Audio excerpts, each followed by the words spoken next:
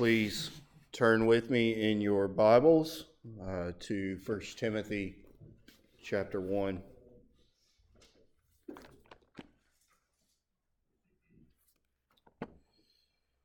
1 Timothy chapter 1.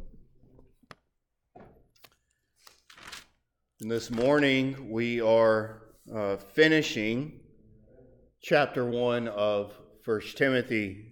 We'll do so by looking at an aspect of the church that can oftentimes be something that we don't like to talk about. Very often when someone is when someone within the body falls into unrepentant sin, the topic of discipline does not make itself known from the pulpit. We like to be a private people, and we like to keep disciplinary matters private as well. And this can be a good thing during the discipline process in hopes that restoration occurs, but it can prove to be detrimental to the flock if it remains in secret. Well, today we're going to look at the office of elder and his duties in ensuring the spiritual health of the congregation. In the act of discipline, if the unrepentant sin continues.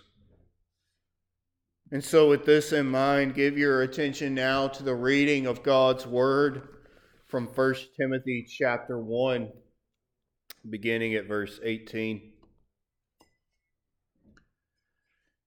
This charge I commit unto thee, son Timothy, according to the prophecies which went before on thee, that thou by them mightest war a good warfare, holding faith and a good conscience, which some, having put away concerning faith, have made shipwreck, of whom is Hymenaeus and Alexander, whom I have delivered unto Satan, that they may learn not to blaspheme. Thus far the reading of God's holy word. Let us go to him in prayer.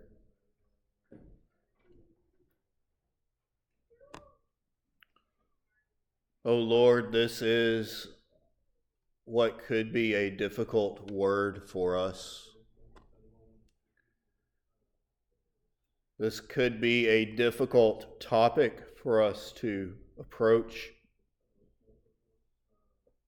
But Lord, thou hast seen necessary to include it in thy word for the instruction of thy church. So Lord, let us receive this word with gladness. Let us receive it with thanksgiving. Let us receive it with joy, because it is thy word, and thy word is truth.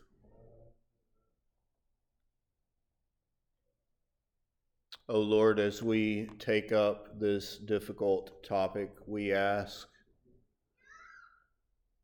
that thou wouldst equip us in how to handle such matters as thy church.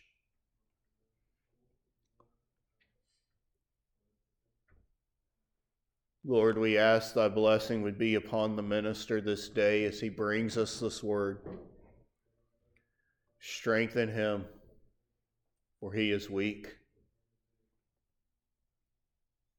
Speak through him as thy mouthpiece, O Lord.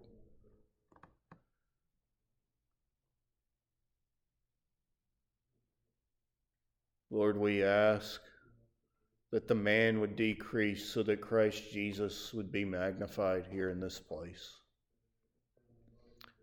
Let what is preached this day not be in the enticing words of man's wisdom, but let it be in the demonstration of the Spirit and of power. O Lord, feed us this day with thy word, we pray in Christ's name.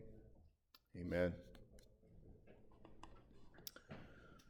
Well, there is much to consider when we come to look at this letter and how it is to be applied to the church. This portion today is one of the aspects of this letter that we tend to shy away from. Not because we disagree with it, but because it's such a weighty thing. I wish more pastors were open and honest in discussing the topic of discipline, not just as a theological topic, but as a practical one. So many people in the church today have either no understanding of this important aspect of the church, or they have a flawed understanding of it that is contrary to what the Word of God actually teaches. If we are to be prepared to live this life as Christ Jesus has called us to live, if we are to be ready to face whatever challenges may come our way, if we are to see the church function according to the precepts of the Lord, then we must have a right understanding, a biblical understanding of such an important topic.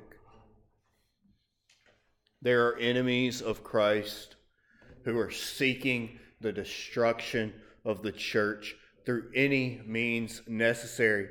Those enemies are both outside the church as well as inside the church. The Apostle Paul tells us that we are at war. And like any soldier who is off to go fight in a war, we must have our marching orders straightened out, and we must know exactly what we're to do, lest we become just another casualty. So we'll take up this theme this morning, and we'll do so by considering three aspects of our passage. First, the charge.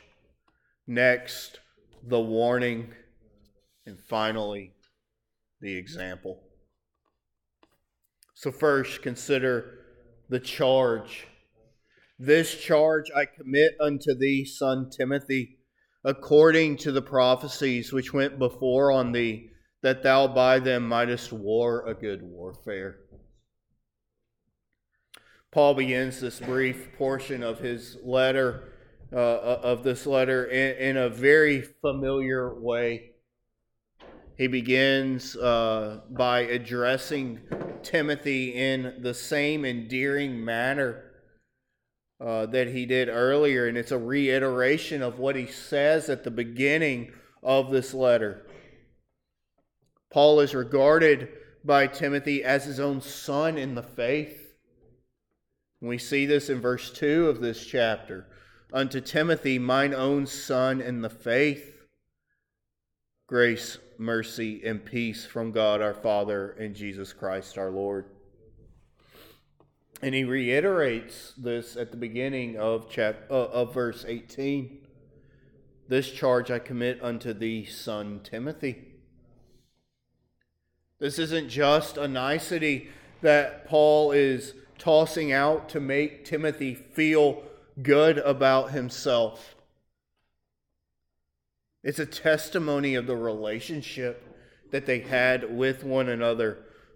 Paul didn't just know Timothy as a fellow laborer for the gospel. He had spent years with him on the missionary journeys, discipling and mentoring him, so that when the time came to leave him in Ephesus to lead the church there, Paul had no doubt to the capabilities of this young man.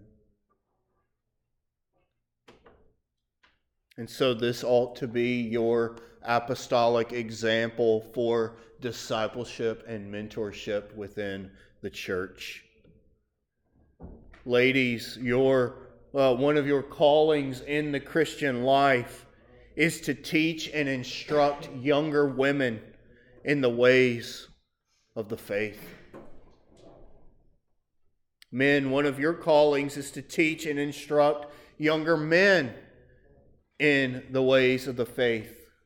But you also have an additional charge, and that is to assist in raising up and training men for ministry. And one of the tasks of the elders is to equip and train men to be qualified to offices within the church, if God so calls them to fill those roles.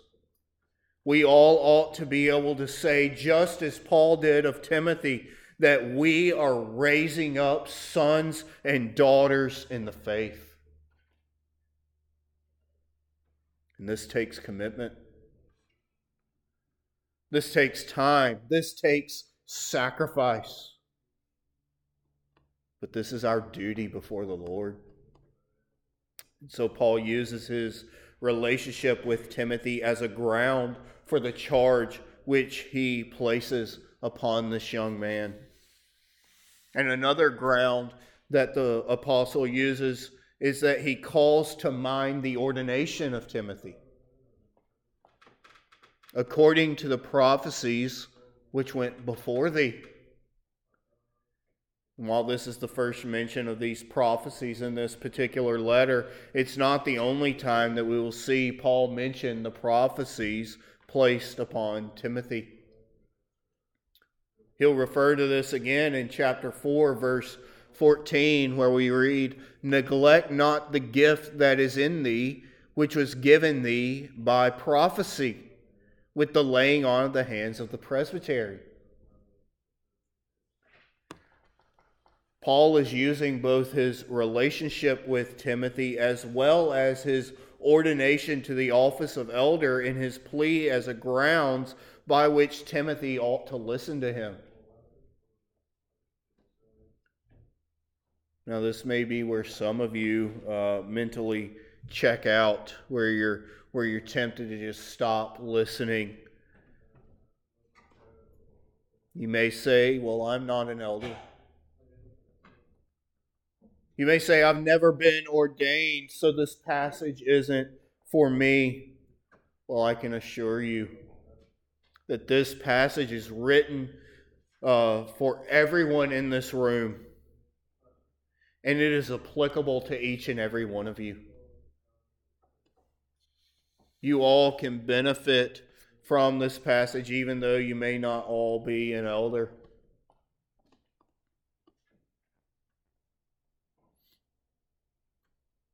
But I do believe that this passage is primarily an exhortation to those men who are ordained as shepherds of the sheep.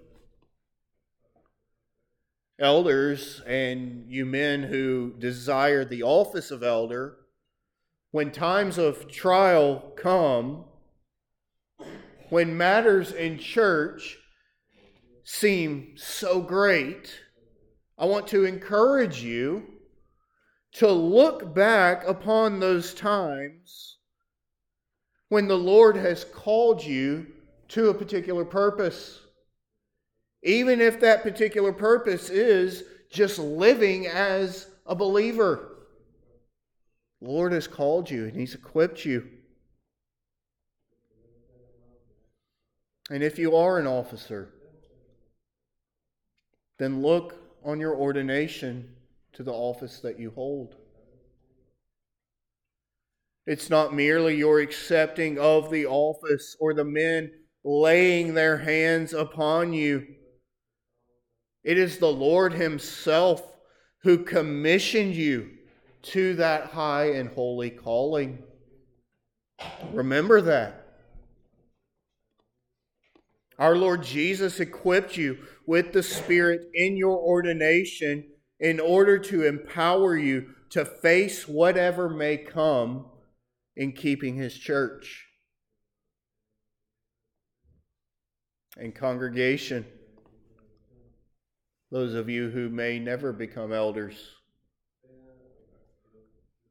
when you see the leaders in the church facing some sort of trial or tribulation, when you see them facing all kinds of heinous sins and ugly situations, call upon them to look back at their ordination and to see that it is the Lord who empowers them to this work.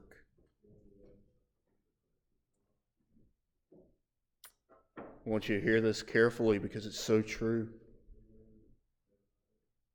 You must edify the elders if they are to shepherd you. They need to be built up by you as the congregation. And so Paul combines his love for Timothy and his ordination by God upon Timothy, and he wraps it all up together into another ground of appeal. And this is actually the purpose of everything he's about to speak on. That thou by them mightest war a good warfare. This is the charge. That thou by them mightest war a good warfare. Brothers and sisters, this is the Christian life.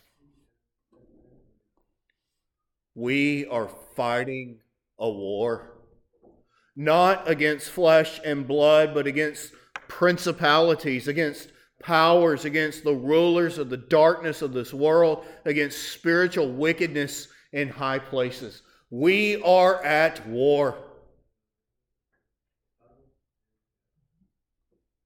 And those who are on the front lines are your elders. Christ is the King. He is the commander-in-chief of this Christian army, but he has appointed officers in this army, and those officers are the elders. And so those who inspire to this office must know this, that this office is one of leadership in the midst of war. I spent almost 8 years in the Army, and I've seen good leaders and I've seen terrible leaders. I've had officers over me who I knew would lead me into battle, and I had officers over me who I knew would get me killed. So I ask, what kind of leader are you? Are you going to lead the church militant onward toward the end as the church triumphant? Or are you just going to sit back and revel in peacetime as the world around you is being slaughtered by sin?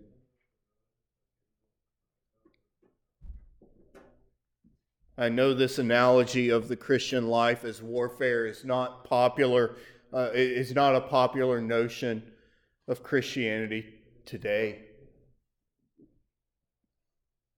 I know that I'm not going to make friends with those who are outside of Christ's church by stating that they are the enemies of God. But this is what the Scriptures are saying about our faith. This is what the Word of God is saying is our commission.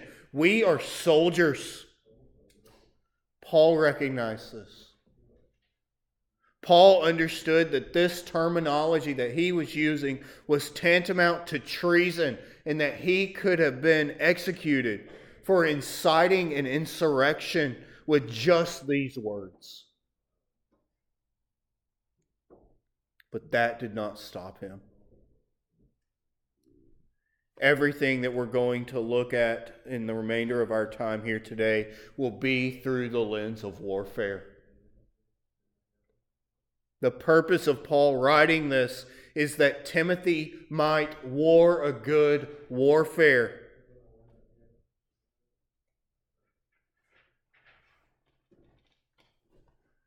And please pay careful attention to the next two verses, for they will be the difference between life and death.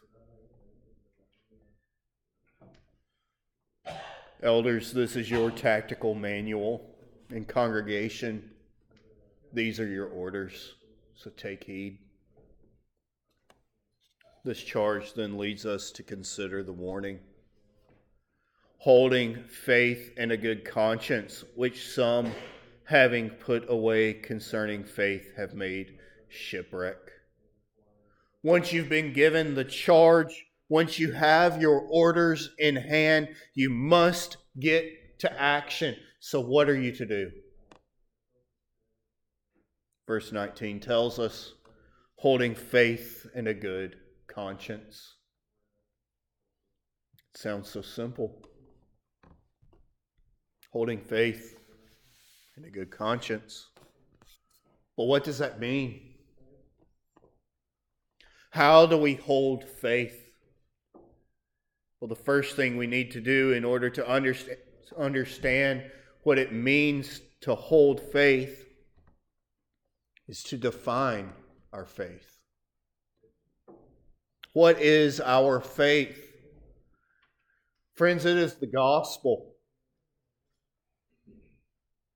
It is the doctrine which has been entrusted to the church by Jesus Christ himself. It is that which we confess in the Apostles' Creed, in the Nicene Creed, in the definition of Chalcedon. It is that biblical teaching summarized in the Westminster Standards. It is that faithful saying that is worthy of all acceptation, that Christ Jesus came into the world to save sinners. This is our faith. This is what we hold on to. As the world around you continues to criticize what you believe, you must hold on to it.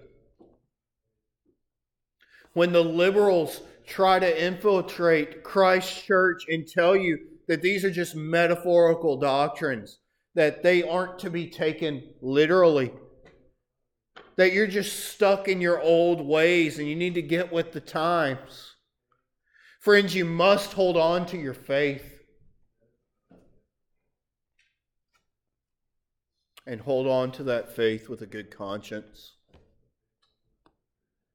How do we know our conscience is good? Can you rely solely on what your heart tells you is right?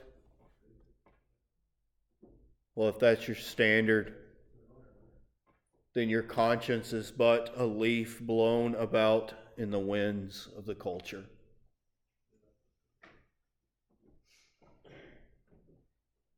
The way you know that you're holding your faith with a good conscience is that your faith is in conformity to the Word of God. You must be able to say, as Martin Luther did before the Diet of Worms, when he was called to recant of his teachings on Scripture, he said, "Unless I am convinced by Scripture or sound reason, I cannot recant. My conscience is held captive by the Word of God. Here I stand, I can do no other."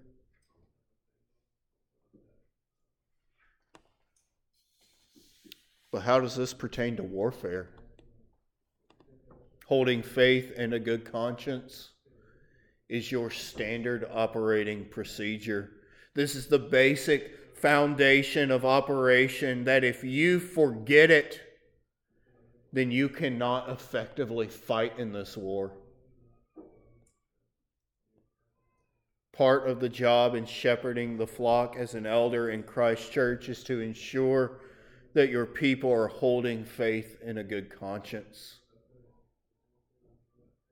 And this can play out in a variety of ways, but the biggest one is you must be involved in their lives. You must take time to be with someone, encouraging and mentoring to ensure that their faith is true and their conscience is right. Brothers and sisters, our duty is to edify one another. We are a single unit, and we must work together in building up one another's faith. This is why Bible study and Sabbath school and discipleship and catechesis are so important to the Christian life. You must have this basic truth solidified in your lives if you are to effectively war a good warfare. But this isn't always what actually plays out, is it? Not everyone who is part of the body holds faith and a good conscience. Just as in warfare, there are times soldiers forget their mission or the plans of operations. So Paul goes on to warn us of this very real threat, which some, having put away concerning faith, have made shipwreck. This is the opposite of holding faith and a good conscience. This is where things get serious. Brothers and sisters, and especially elders, leaders in the church,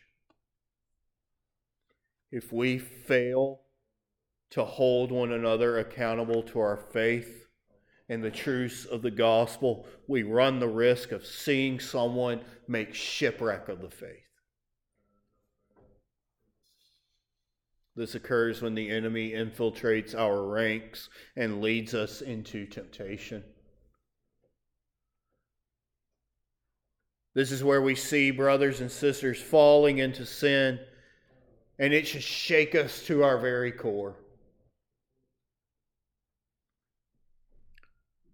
This is where our responsibility for holding one another accountable is so important. This is the point where matters become life and death. If we are so blinded to sin or so isolated from one another that we fail to see sin rearing its ugly head, then we fail in battling it at its root. A person who is beholden to sin and left unchecked will poison the body and severely damage the effectiveness of our army.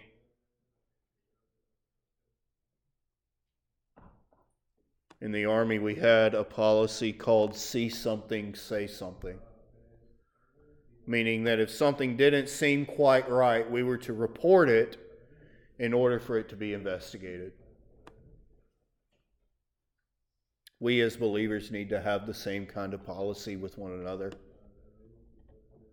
If we see something that looks wrong, even if we're not sure that it's sin, we have an obligation to talk to that person. And even more so if we see something that is clearly sin. Christ gave us instructions on how to do this in Matthew 18. Moreover, if thy brother shall trespass against thee, go and tell him his fault between thee and him alone. If he shall hear thee, thou hast gained thy brother. But if he will not hear thee, then take with thee one or two more, that in the mouth of 2 or 3 witnesses every word may be established. And if he shall neglect to hear them, tell it to the church. But if he neglect to hear the church, let him be unto thee as an heathen man and a publican. Go to the person privately first. Don't spread rumors. Don't gossip about the situation. Don't mention it online while not naming names on your Facebook page. Talk to the person. And if that doesn't work, then take 1 or 2 witnesses, people who've experienced this person's sins for themselves. And if that doesn't work, then the elders are to examine the matter and bring forth formal discipline. But this is for private sin. If the sin is a public sin, if it's well known, then the elders have a duty to immediately begin disciplinary procedures. Having an enemy within the camp can prove fatal in our war against the darkness of this present age. Inaction in this is why so many churches have now apostatized and cannot be rightly called churches of Christ, but instead synagogues of Satan.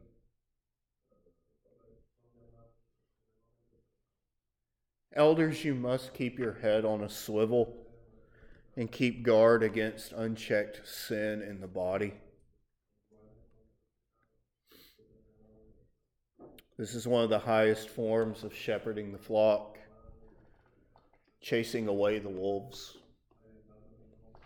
Ezekiel 33:6 says, "But if the watchman sees the sword coming and does not blow the trumpet to warn the people, and the sword comes and takes someone's life, that person's life will be taken because of their sin.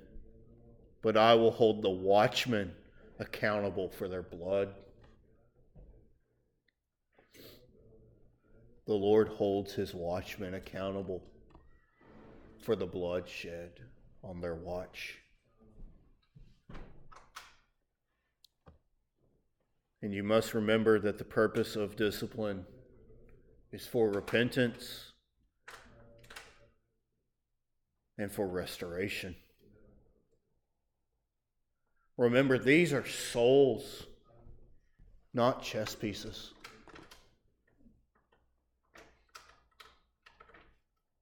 We elders will stand before Almighty God one day, and we will give an account for how we shepherded the flock that the Lord Jesus Christ has entrusted to our care. So this must be done with care. But what happens if repentance does not take place and restoration cannot be achieved? Well, we've seen the charge and the warning. Let us now turn our attention to consider the example. Paul gives us two examples of this very thing happening, of whom is Hymenaeus and Alexander, whom I have delivered unto Satan, that they may learn not to blaspheme. This is one of the most difficult responsibilities of an elder. In Old Testament Israel, if one were found to be a covenant breaker and repentance was not found, then they were to be cut off, excommunicated from the people of God. And in this, nothing has changed in the New Testament church. If one is found to be unrepentant in their sins, they are to be cut off and excommunicated from the church. Christ in Matthew 18 says it very clearly. But if he neglect to hear the church, let him be unto thee as an heathen man and a publican. They are to be treated as sinners, unbelievers, as heathens. Let that sink in. If someone is cut off through excommunication, they are not welcome in membership in Christ's church. For what fellowship hath righteousness with unrighteousness? And what communion hath light with darkness? And what concord hath Christ with Belial? Or what part hath he that believeth with an infidel?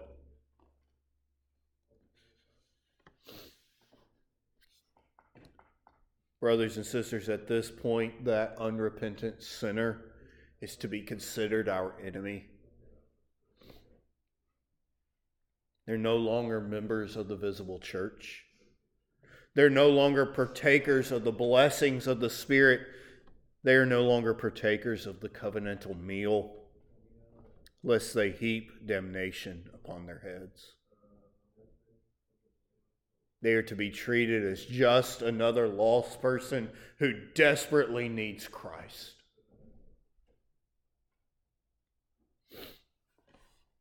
And so what do you do with unbelievers? You share the gospel of Jesus Christ with them. You show them their transgression of the law of God. And you call them to repentance and pray that the Spirit of the Lord moves in a mighty way and brings them unto Himself.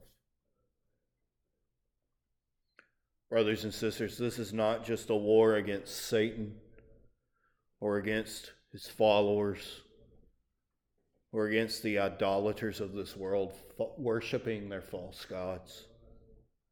No, this is a war for the very souls of those who are sitting next to you.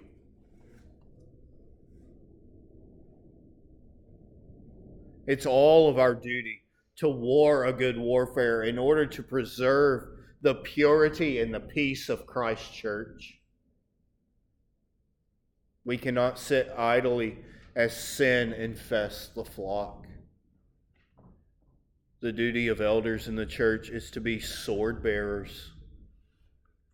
And this task is not a light one. It must be done with great solemnity and care for the sheep, but it's also one which must not be neglected, for the very life of the congregation hinges upon it.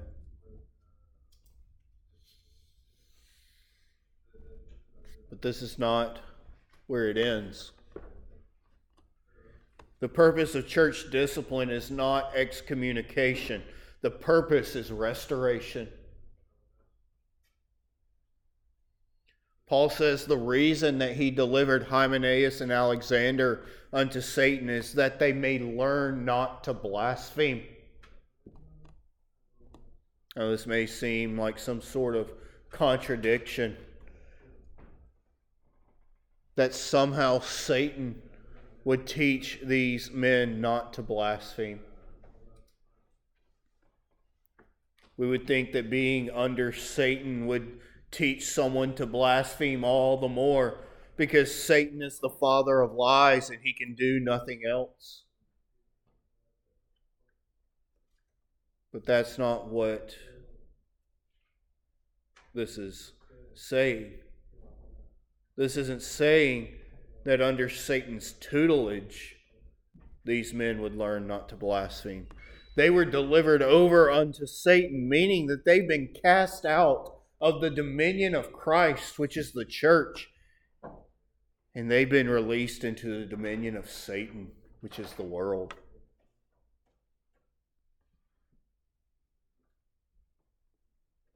The protections and the blessings that they've once experienced have been stripped away from them. And so this extreme measure taken against them is used by the Spirit in order to teach them the error of their ways and to bring them to repentance. This ought to be our prayer whenever we hear of a fallen brother or sister. Our actions ought to be with the express intent to share the gospel with them in hopes that restoration, that repentance and restoration will be exhibited.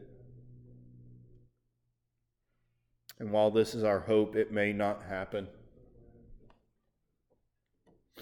So do not be encouraged and do not ever quit reaching out. Until that person is lying in the ground, it is not too late for the Spirit to work in them.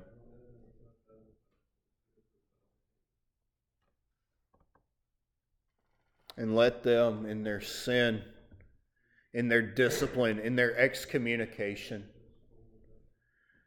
stand as an example to everyone else of what happens if the blood of Christ is trampled underfoot. This is why discipline should not be kept secret. When someone is excommunicated, it must be announced to the people. It's a warning sign to anyone. It's a warning sign to anyone who hears it. It's a warning sign to everyone in the congregation. It's a public display of the church's commitment to the honor given to the commandments of the Lord. And so it must be done publicly. Friends, I know this has been a tough message, but I know it's one we all need to hear. This is one area in which we cannot afford to be soft or compromising. But let me give you a word of encouragement. When you're there, waging war in this Christian life, know that the Lord of glory, the high King of heaven, the Prince of peace is there with you, and he has promised you victory. Hear the words of encouragement from Deuteronomy chapter 20. Hear, O Israel, ye approach this day unto battle against your enemies. Let not your hearts faint. Fear not, and do not tremble. Neither be ye terrified because of them. For the Lord your God is he that goeth with you to fight for you against your enemies, to save you. Let that be a comfort to us all. Let us pray.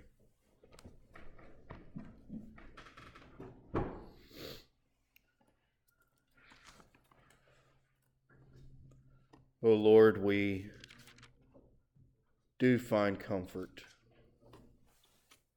in the fact that we are not called to war this warfare on our own, but that we have been given the Holy Spirit to come alongside of us, that we have Christ Jesus as our commander-in-chief, and we have the Lord of all creation on our side.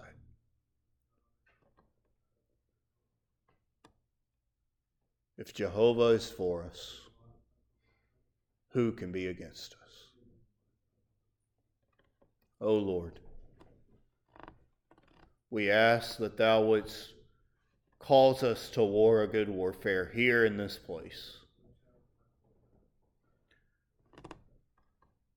that we wouldn't become obsessed with this made-up culture war that other churches are getting ensnared by, but that we would war a good warfare, a warfare against the enemy, against Satan, that we would war a good warfare against the sins in the heart of the people here and in the hearts of those around us. Oh Lord, let that be our aim. That those who belong unto thee would be strengthened in their faith, holding faith in a good conscience. And that those who do not belong unto thee would hear the gospel proclaimed, that they would repent and turn unto thee. O Lord, protect us from falling. Protect us from making shipwreck of our faith. And Lord, equip thy church to handle these matters according to thy will.